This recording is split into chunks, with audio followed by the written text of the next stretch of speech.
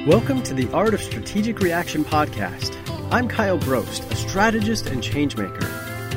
I'm the CEO of Spark Policy Institute, founder and principal at Choice Strategy Group, and contributor to Forbes, Thrive Global, and Influencer. I lead at the intersection of strategy and impact, where I turn ordinary individuals into strategists and changemakers. Let's get started. Hey, folks. This is Kyle Brost with the Art of Strategic Reaction. Today, we have on Judith Glaser and are really excited to have her and hear about her story. So she has some phenomenal business success, is doing some amazing work in what she refers to as conversational intelligence. So we have a lot of alignment between what Judith is doing and what I'm doing, and I'm excited to have this conversation with her. Judith, do you mind giving us a little bit of a background on who you are and what you're up to?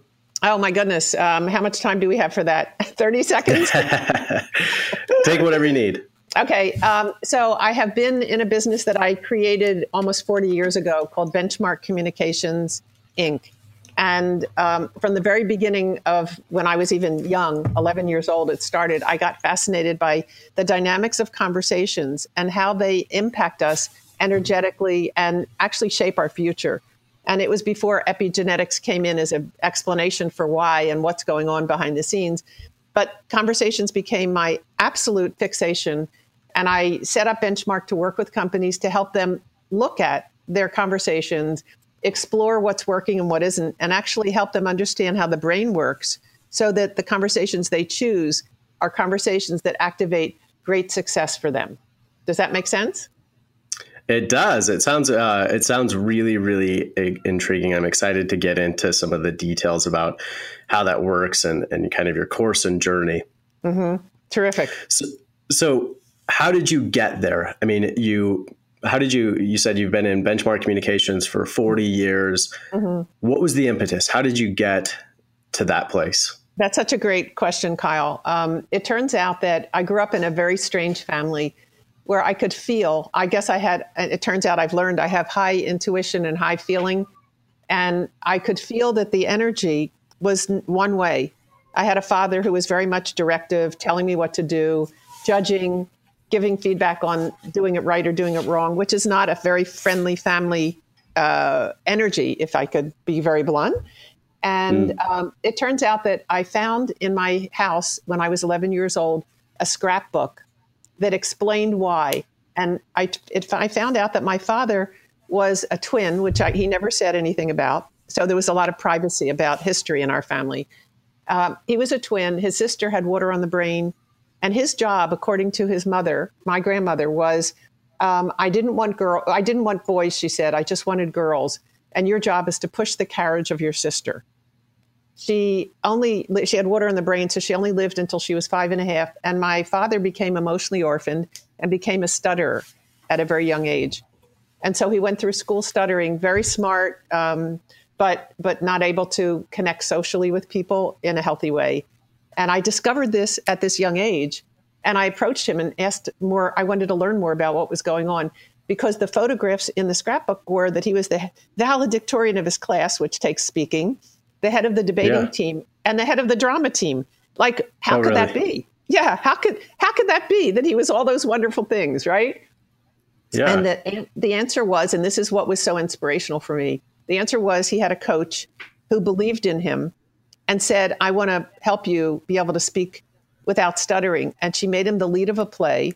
And when he was in that role, his body found a different identity in his brain, a different place in his brain that owned an identity that he wanted so bad that he was able to hold that identity and be it as he moved forward. In other words, speak without stuttering became possible for him. And I went to medical books in our house. I just said, I've got to learn about this. I've got to figure out what enabled him to be able to recover a completely better identity for him. He became ambassador to the United States. He brought dentistry around the world. He did all sorts of amazing things. He ended up with hundreds of awards. And that one person, that coach, helped him step out of an identity and into a new one. And that's a piece of what coaching is all about. It's a piece of what consulting is all about when it comes to transforming companies. And so I said, this is what I have to do with my life. I have to learn about this. And that's how Benchmark Communications, Benchmark is a standard of excellence, how that became the name of my company. And the day I changed my company from Judith, Glaser and Associates to Benchmark and got fancy, beautiful stationery, my life changed because everybody that I was talking to, all the companies wanted to understand how to bring that into their world and into their companies and into their leadership. That's such a great story. And there's a point that I think could be really easy to glance over, but I want to talk specifically about it. So you discovered this scrapbook and it had all of these kind of answers to it, or at least posed a lot more questions. Mm-hmm. And then you went and you confronted or approached your father about it. Mm-hmm. Where did that impetus come from? Where did that kind of courage, that approach come from to be that direct? And I'll just a little bit of maybe background why I'm asking is, sure. I think it says something about you that you had enough fortitude to just go and say, hey, I discovered this, when I think a lot of other people would maybe be afraid, fearful of doing that. They wouldn't be comfortable approaching it. And my wife and I have had this conversation because both of us came from split families, and I talked thoroughly with my parents about what happened, and I confronted them about it, and I had many lengthy conversations, and my wife didn't. She said, it just wasn't the way we were. Like, we didn't have those conversations. And that wasn't really how my family was either, but I kind of forced those conversations because I felt like I deserved to have answers. I'm just curious what it was about you that enabled you to do that. So that's such a great question, and nobody's ever asked it, but I'm going to give you the answer that is exciting for me to share.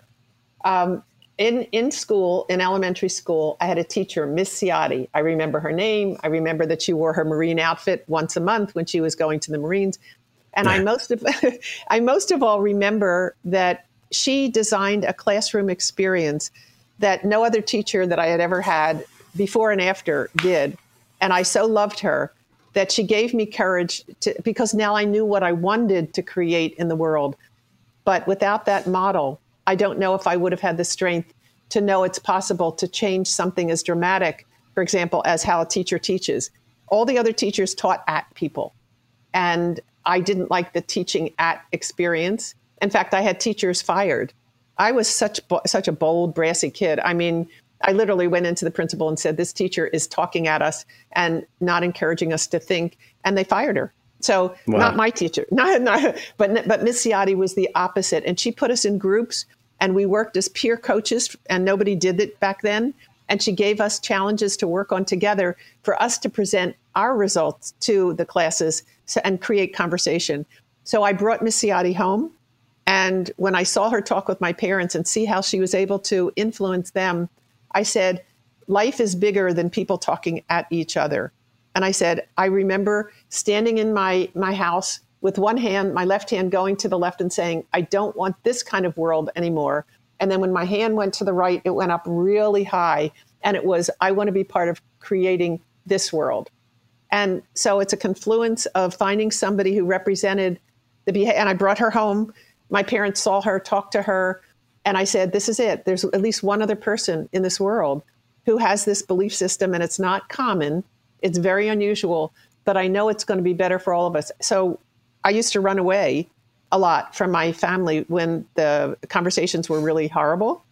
And I saw then other models down the street of people doing it better, where people loved each other. And with my high intuition and my high feeling, I felt the difference. And I said, I was very scientific. My whole family was very scientific. I said, I have to scientifically study this and figure out what are the patterns that are taking place when it feels so good, and what are the patterns when it feels so bad, and how does this become something that is going to help us evolve as a humanity, as a global group of people who need to learn how to work together. War no more was always in my head, and what's the alternative is what I wanted to explore. Wow. That question that you ended on, what's the alternative, is a really powerful question. Mm-hmm. A lot of my work is around strategic thinking, and it's all about exploring alternatives, about not just taking this kind of simple, easy choice that's right in front of you. And, you and I both do work in emotional intelligence and working with emotions. And one of the things that I highlight for people that I work with, and I imagine you do something very similar, is to highlight how a lot of times emotion drives these very short-term, obvious decisions. So, my pride gets hurt. And so emotion drives this decision or this choice to protect my pride or to make somebody else feel bad, but they're all these like really short-term, obvious choices that anybody could find, but it's exploring the alternatives where you really free up and enable the power behind emotion. And it sounds like at a young age, you were able to do that, to explore what alternative scenarios would look like and what role you could play in that scenario. Right. And I think that that's a really powerful place to be, to have that recognition and acknowledgement that you actually do play a role in that alternative scenario, no matter what your age is. And something that I feel like is a theme that I'm hearing already in talking with you is this idea of having people believe in you, being able to believe in yourself. And I'm wondering, what kind of science or information have you found or discovered around that concept, the power of believing in other people and having somebody believe in you? I'm going to give you another story. I want to fast forward into a story that actually explains exactly what you talked about. So it turns out that I was different from most kids. My parents just kept saying, why don't you become a teacher? And I said, I want to become a doctor.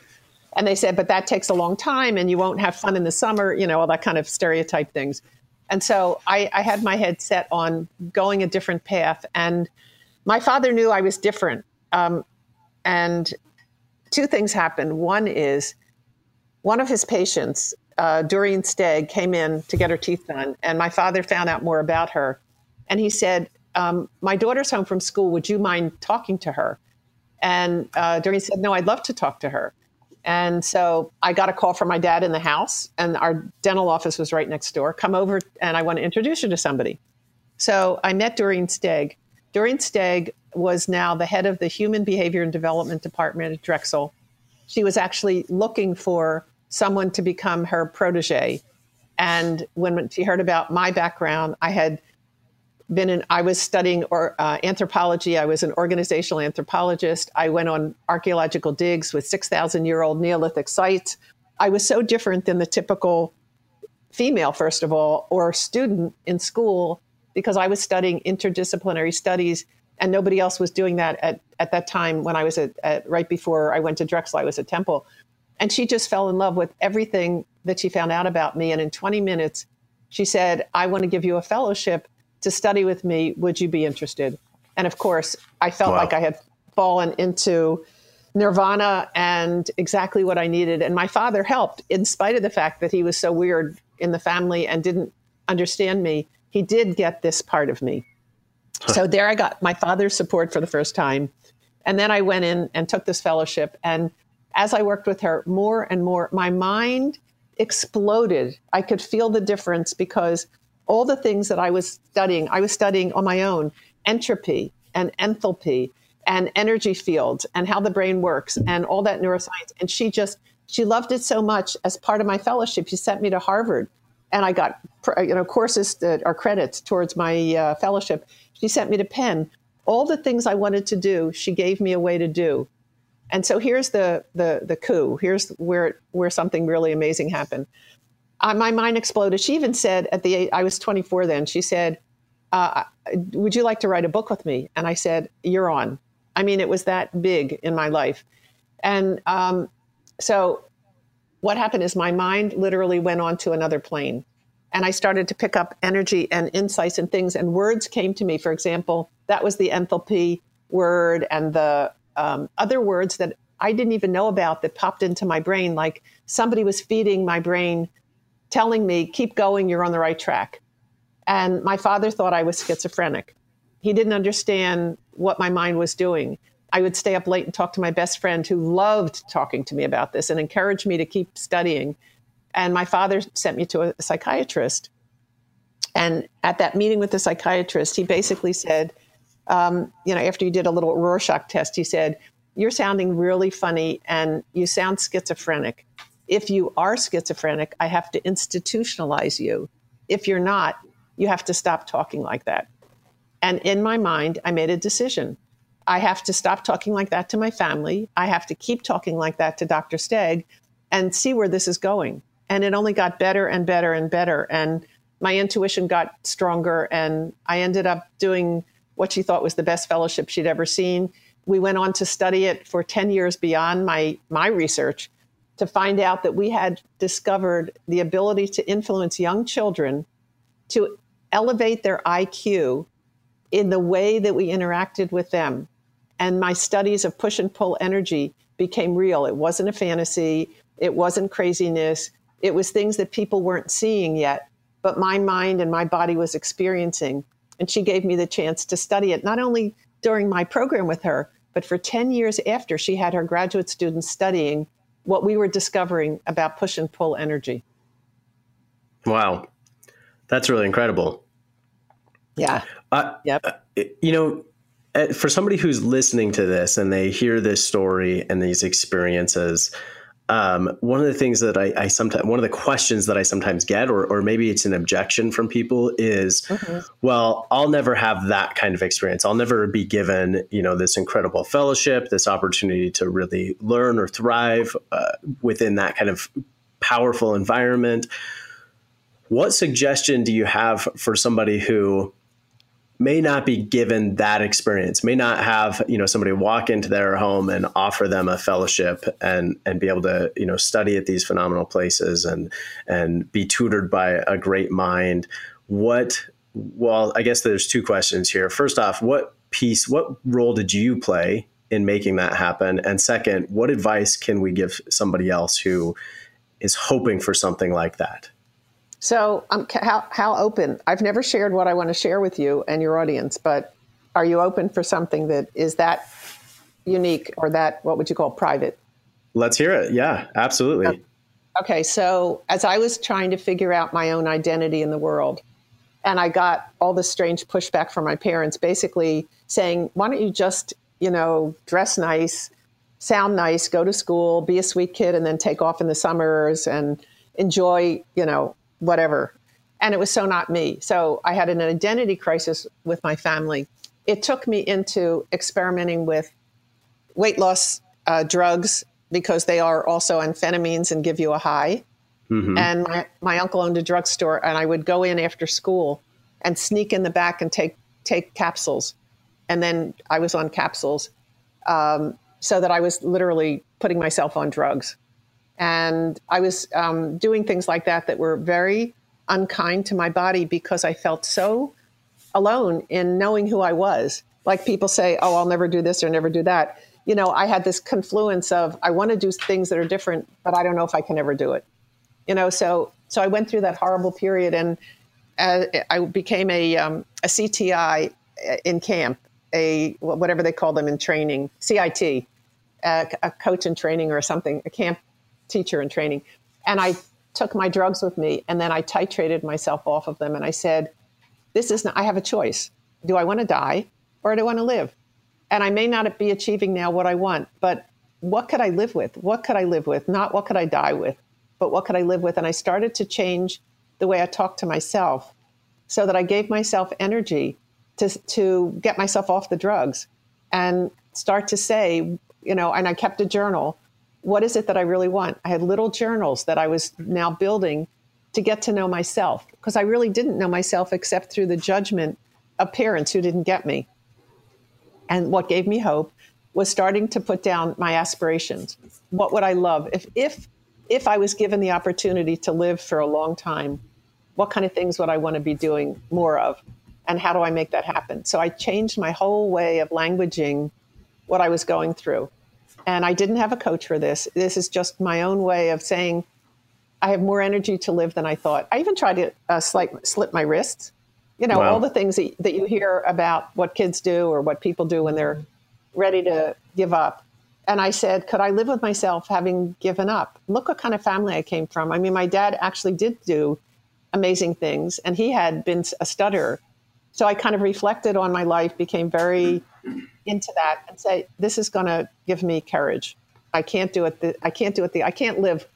I know. My parents had a party when I was 16, and it's the first time I had a drink of alcohol, and I got a little tippy, and I saw in my dining room there was a woman who was sitting there crying, one of my parents' friends, and I walked over to her and I said, "What's wrong?" And she said, "It's over." And I said, "What do you mean it's over?" She said, "My life is over." I said, "What are you talking about? How old are you?" She said, 40. I said, "Oh my God, you have a whole life ahead of you." She said, "No, it's over. Every dream I've ever had is done, and I can't see what the future is." And I didn't even know what to do with that. I didn't tell my parents. Maybe I should have, because 3 days later she hung herself in her house. Oh, wow. And I had that, so I had that picture in my head as, I don't want to go there. That's not a solution to being, disappointed in your life. And so I guess all of these things coming together, if this makes sense, gave me a chance to take one more step forward and say, no, I have to figure this out. I'm worth more. And I started to have a really good feeling about my intuition. And then I met Dr. Stegg. So it's like, once I committed to working on myself, then things opened up and I found the right people to help me. Yeah. Wow. You said a couple of really profound things in there, but one that really stuck out to me, and I'm going to rephrase it just a little bit, but you said, I didn't know myself except through others. Basically, you said, the only way that I knew myself was through how other people saw me. And you recognize that. You recognize that there was another level of getting to know yourself outside of just what other people saw or how other people perceived you. And to take the time and the energy and the effort to really get to know yourself on a personal level outside of just how other people see you. I think that's a huge step forward that so few people actually take the time to get to know themselves on their own outside of how other people see them. And the fact that you did that at a young age and were able to do that and take the time and the energy and learn about who you were is such a big step forward. And one of the reasons that I think it's so critical is that anytime we face situations in life, whether it's an emotional experience, a conversation with somebody else, a really, difficult time in our lives, something uncertain or unexpected, there's going to be this huge amount of uncertainty within that situation. But one of the things we can do in those situations is bring our own certainty to it. We can bring things that we are certain about. We can bring priorities and values and purpose and those kind of things. But we can't do that if we haven't really gotten to know ourselves and understand what our values, our priorities, our purpose is. It's impossible to bring that to a situation if we haven't taken the time to really dive in and get to know those pieces of ourselves. And so go ahead. I have some comments about that because, yes, self-reflection and getting to know yourself is really important. So one side of it is, how do you deal with your own brain and the things that you think about? And I really thought that the journaling was very helpful for me because I got to write things down as they came into my head at that moment. And sometimes those things disappear. Like your aspirations can come in I call it like a bird flies across your brain. And you get a sense that there's something there. But then if you don't write it down, sometimes it doesn't appear easily again, because all of the cortisol that is floating around in your body and your mind closes down the part of your brain, the prefrontal cortex and the heart connection, where that's where so much of this great stuff lives. And, you block it by not capturing it when it's present and then developing it. So that's number one. Number two, I really, really, really believe that another example of what helped me so much was I had an aunt Blanche, and she ran the Girl Scouts. And she looked at me and she said, "Wow, you have so much talent." This is what she said in her mind. So she said, "Come and join us in our Girl Scout group." So every day when I was young, before some of the stories I told you, I went on a bus and went over to her house and joined other girls who are Girl Scouts. So it's finding identity in a group of people who love you or who have common interests. So finding that was so enormously helpful, because I ended up becoming Curve Bar, which is the highest Girl Scout honor you can get. I had so many awards on my sash that there wasn't room for any more awards. So she helped me discover all of the interests that I had and validated them. Every time I got another bar, I was learning who I was. So I didn't do it on my own. I really did find someone who was a reflection, who helped me discover me.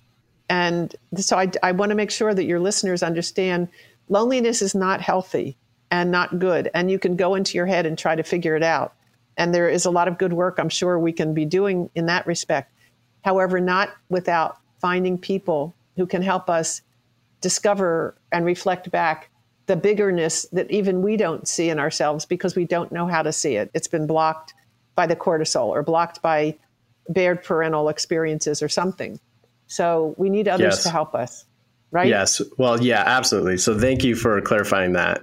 And to your point about writing things down, there is this power in writing something down that takes it from being this kind of ethereal, this philosophical concept to something that's now tangible and meaningful and real. And so I want to reiterate that, yes, like there's so much power in actually writing these things down that makes them real and tangible.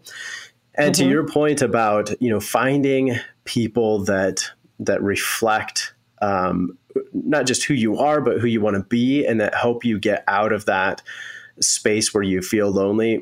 I tell businesses, small businesses and individuals all of the time, there are over, 7 billion people on the planet. No matter how crazy or weird or strange you think you are, there's a group of people out there that's just like you, that share in that mentality, that share in that concept, that need your product or service. And so, yes, being able to find a group of people and help grow and build a group of people that help you be who you really, really want to be is key. I'm wondering, how do you balance that then, being able to find this group of people or nurture a group of people who help you be who you want to be, while also not basing your whole perception on how other people see you? Does that make sense? That how do you create that balance?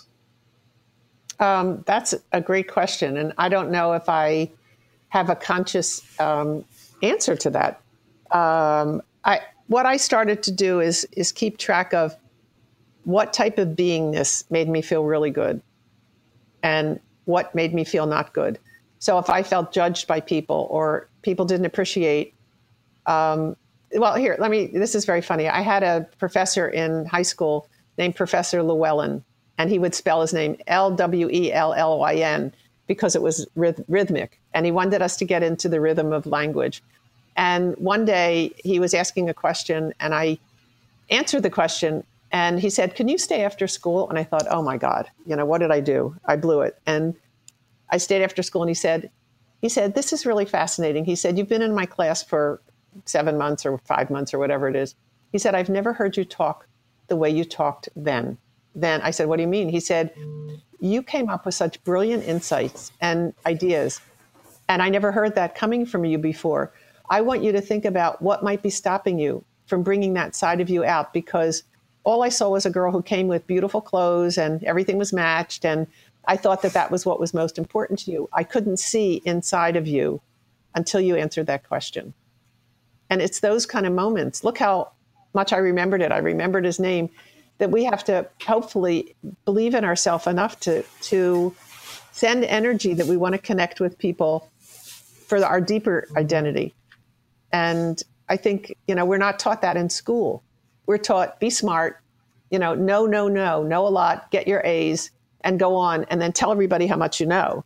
And we have to create a movement, which is what I'm doing with conversational intelligence. It's not emotional intelligence. It's conversational intelligence. And I finally found a way to describe this intelligence different from others. And I think we're at the apex of opening up a whole new reality for people as we bring this into schools and bring it into other places, education, government, where we're doing it around the world. We have 75 countries we work in. I've had 3,500 people study with me. And am seeing the fruit of their understanding of this. So it's hanging in long enough to find our crowd and finding people that are that are playing in the same sandbox. I'm not saying it's easy. It's not easy. Finding those people takes a while, but once you start to do that, your chemistry, my chemistry, as people that are bringing like your ideas out into the world, when you start to find more of those people, it reinforces that you're not alone, that it makes sense, and it is different. And people have to be willing to live in that difference to learn how much better it can be with this new strategy and new philosophy. Well, let's jump into that. I'm curious to get into, so you mentioned that conversational intelligence is not emotional intelligence.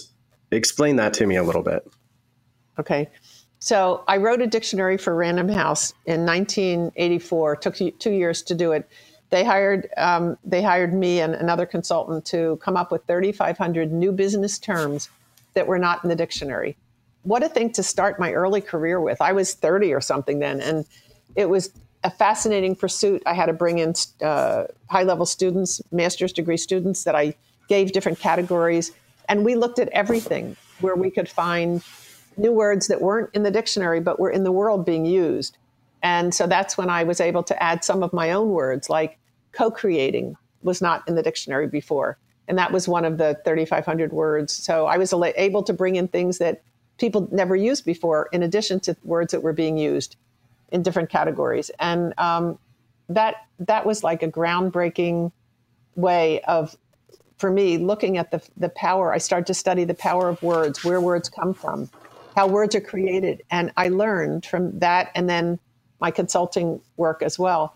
If there is not a word for something that exists, and you introduce that word, you bring that word into a team or a culture, all of a sudden it could alter their whole sense of reality. One word, one new concept can literally have that dramatic effect on changing people's way of thinking about, and philosophy, and in your world, strategies about what they're trying to do and how they're trying to do it.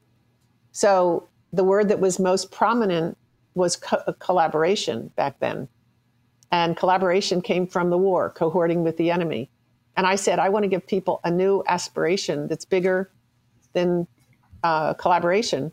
And so I created a dashboard that had at one side protect, which represented the lower part of the brain's behavior. And then it moved all the way over on the right side to co-creating. And I wanted to make that be a whole new set of dimensions. So it's all, what's the difference between emotional intelligence and this?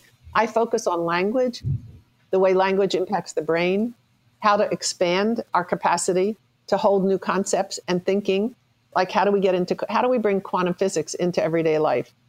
That was a challenge that I've been addressing. So it's to have people understand the power of one word.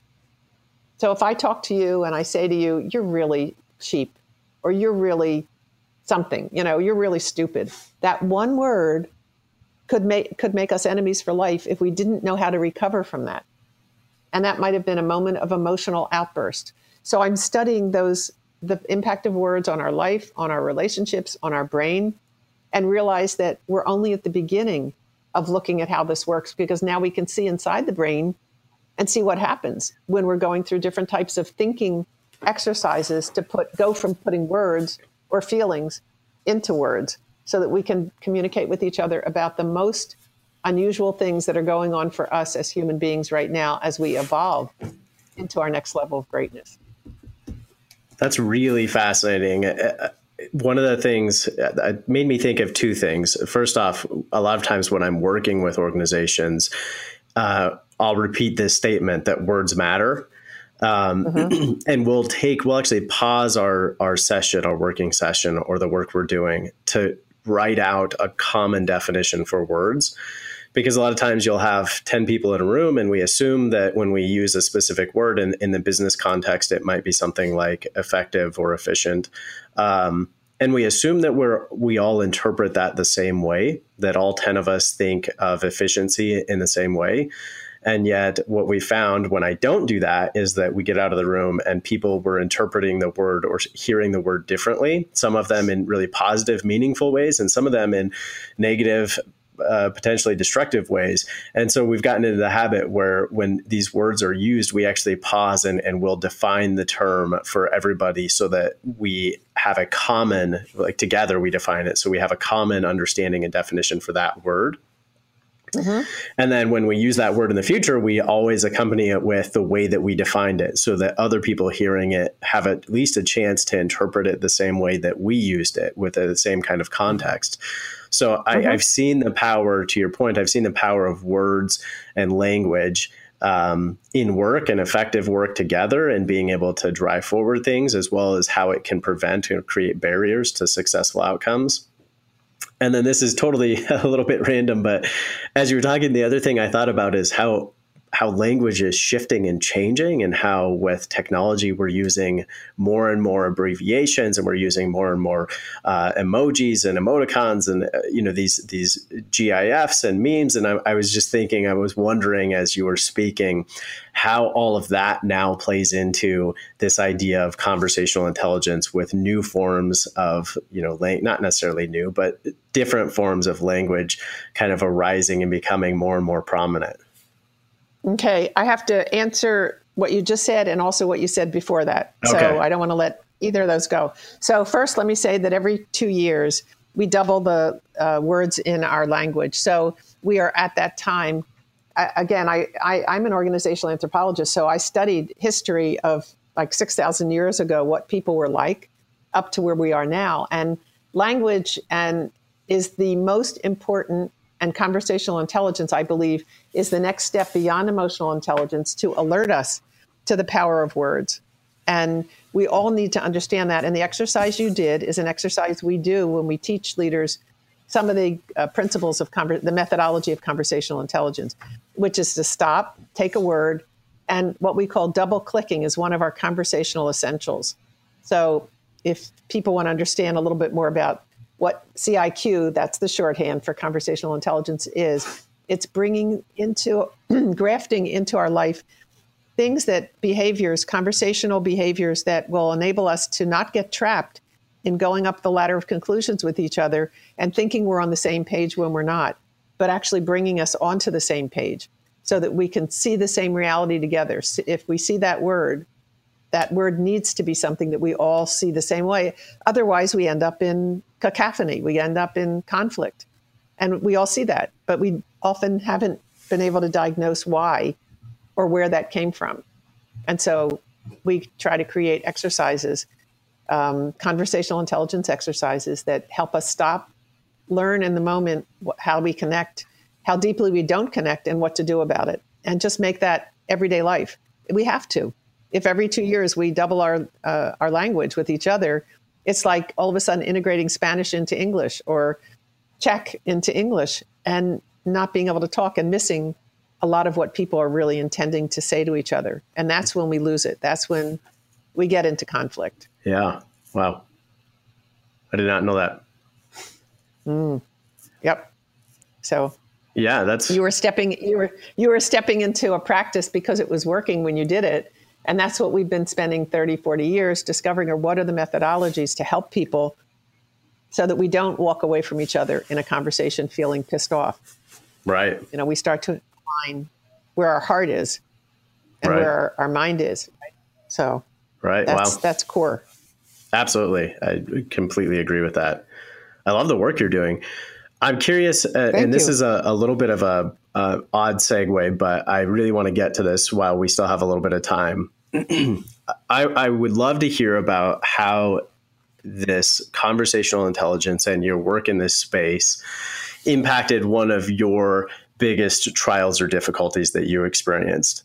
So is there a kind of key trial or experience that you went through that you were able to apply these things, these principles to? And can you speak to what that experience was like and how they helped?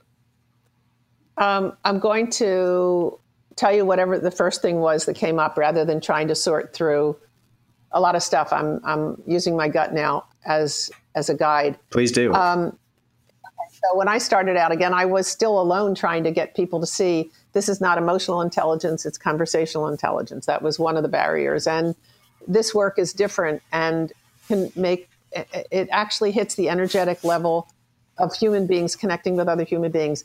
So I had all of this language that I was putting into the world. And I think the key, which you're helping me see, by the way, through this interview, is I seem to always have an angel, a person who believed in me at a certain time that enabled me to take this work forward and not give up on it.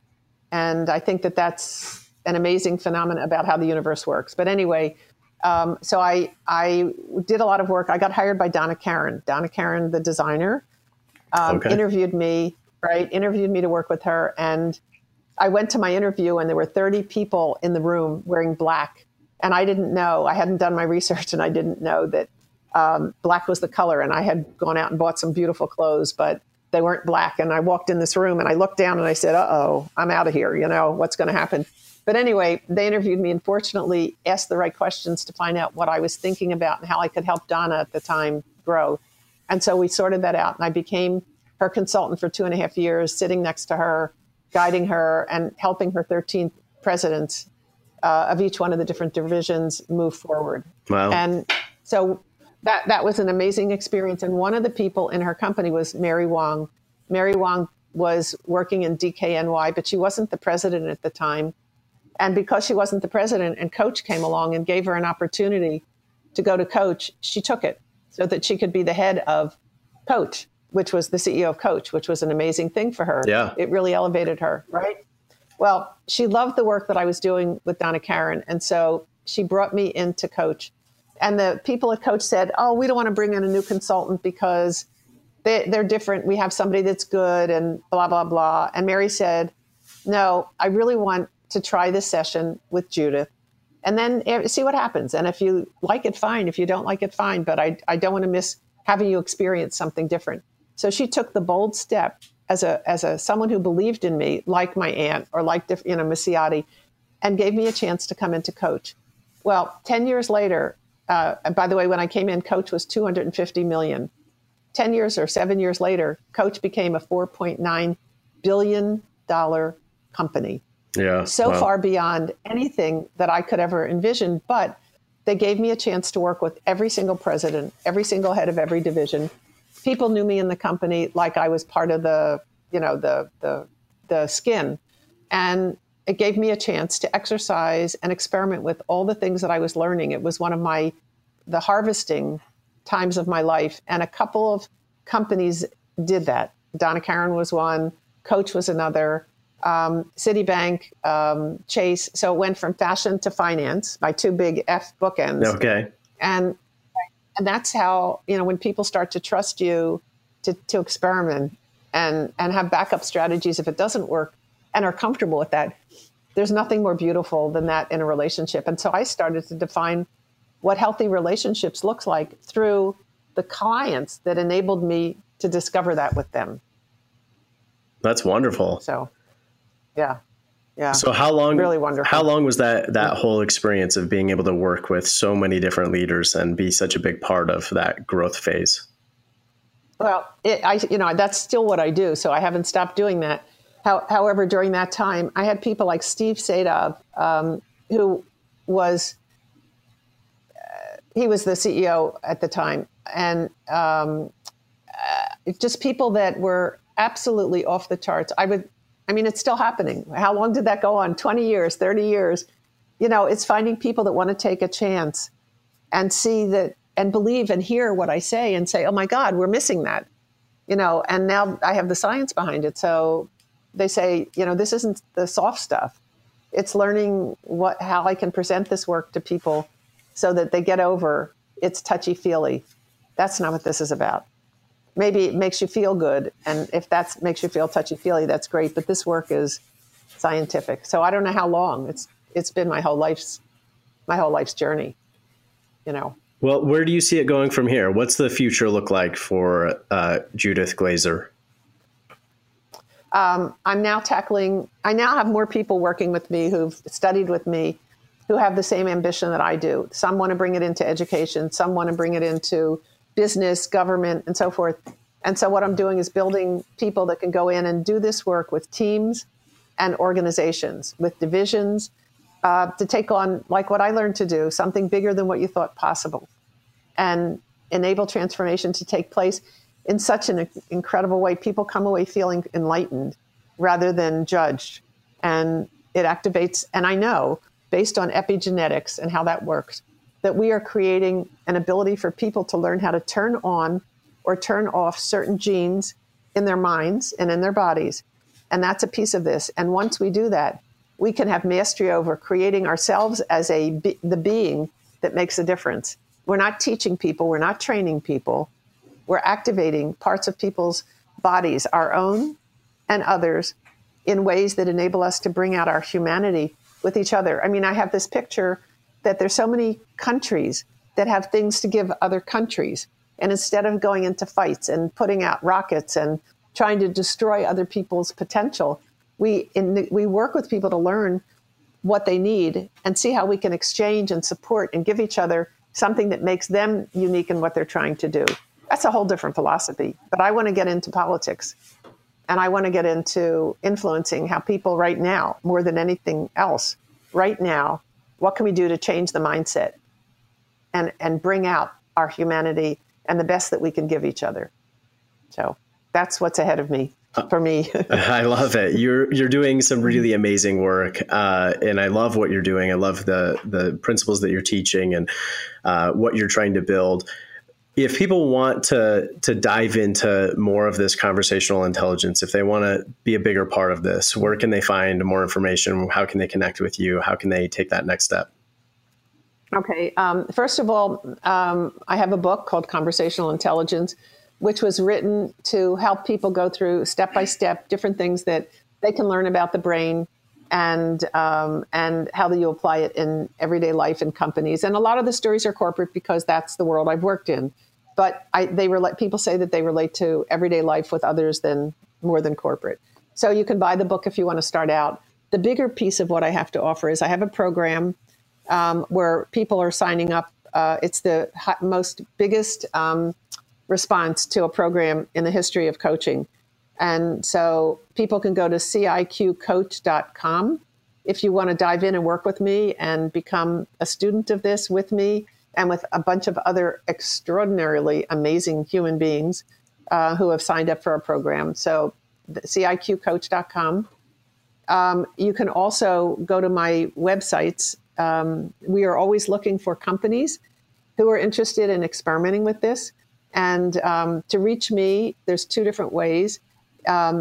info.creatingwe.com, info at creatingwe.com, or I'll even give people my personal email so that you can write directly to me, which is Glaser at creatingwe.com. So those are how to reach me. There's a course if people want to study this. And then I have two websites where I have blogs and things that I posted or interviews. Fran Tarkington, for example, you know who Fran Tarkington is, right? Yes. The famous, okay, I guess the world does, so that's good to know. He called me up to do an interview with me for 15 minutes. And after the first interview, he said, I'm doing an hour. Would you come back? And I came back for an hour. And then he said, I love what you're doing so much. Can I bring you to Atlanta and spend a day with you, and I'm going to videotape a conversation that we have. And on my website is my conversation with Fran Tarkington. So there's a lot of cool stuff on creatingwe.com, creatingwe.com, or conversationalintelligence.com. So there's historical stuff that people can look at and companies I've talked with, Gates I spent a day with, and all sorts of amazing companies. But truthfully, if people want to really get into this work and come study with me, I open the doors for you to do that because it's got to be life-changing for whatever business you're in, even if you don't coach or don't consult, just applying it. I have clients of mine that came into our program because they just wanted to get the language, get the new ideas, and get it in their skin, under their skin. That's perfect. So there you go, audience, a whole bunch of avenues that you can connect with Judith and learn more about conversational intelligence and the work that her and her team are doing over there. It sounds like there's quite a few resources, articles, and interviews that you can dive into to learn even more. Judith, thank you so much for joining us. If you had to leave the audience with one piece of advice before we close out, what would that one practical piece of advice be? Every human being was born with a special set of genes. Even though we adopt something from our family or pull it forward from the historical nature of how genes work, we have a lot of that. But what's most important to know is that you have the ability to interact with people that have a positive impact on you. And we know the difference when it feels good and when it feels bad, because that will activate your gene set for what is possible for you to do. So don't give up on yourself if you run into some of the roadblocks like I did, or you're not finding exactly what you want in life. Don't take your life like that woman did. What you need to do is find new and different people to interact with. And like somebody you sit on a plane and talk to and you go, wow, that's a great conversation. And I never even knew that person before. Find ways to understand how to put yourself into a place where you can have healthy conversations, explore and experiment, become an experimenter. I call it mentor of an experiment. And don't give up on yourself, because you were here for a reason and you need to discover that. Even if you do it later in life, like some people do, just go for it. Believe in yourself, find the people to help you, and your life will change dramatically and you'll live longer, because it's healthy to do it this way. Perfect. Judith, thank you so much for joining us. Folks, thanks for joining Judith and I for this conversation. Hope you enjoyed and appreciated the insights that she offered. A lot of wonderful things around conversational intelligence and powerful insights to be able to apply to your own life. Thanks for joining this episode of The Art of Strategic Reaction, and we will catch you on the next episode.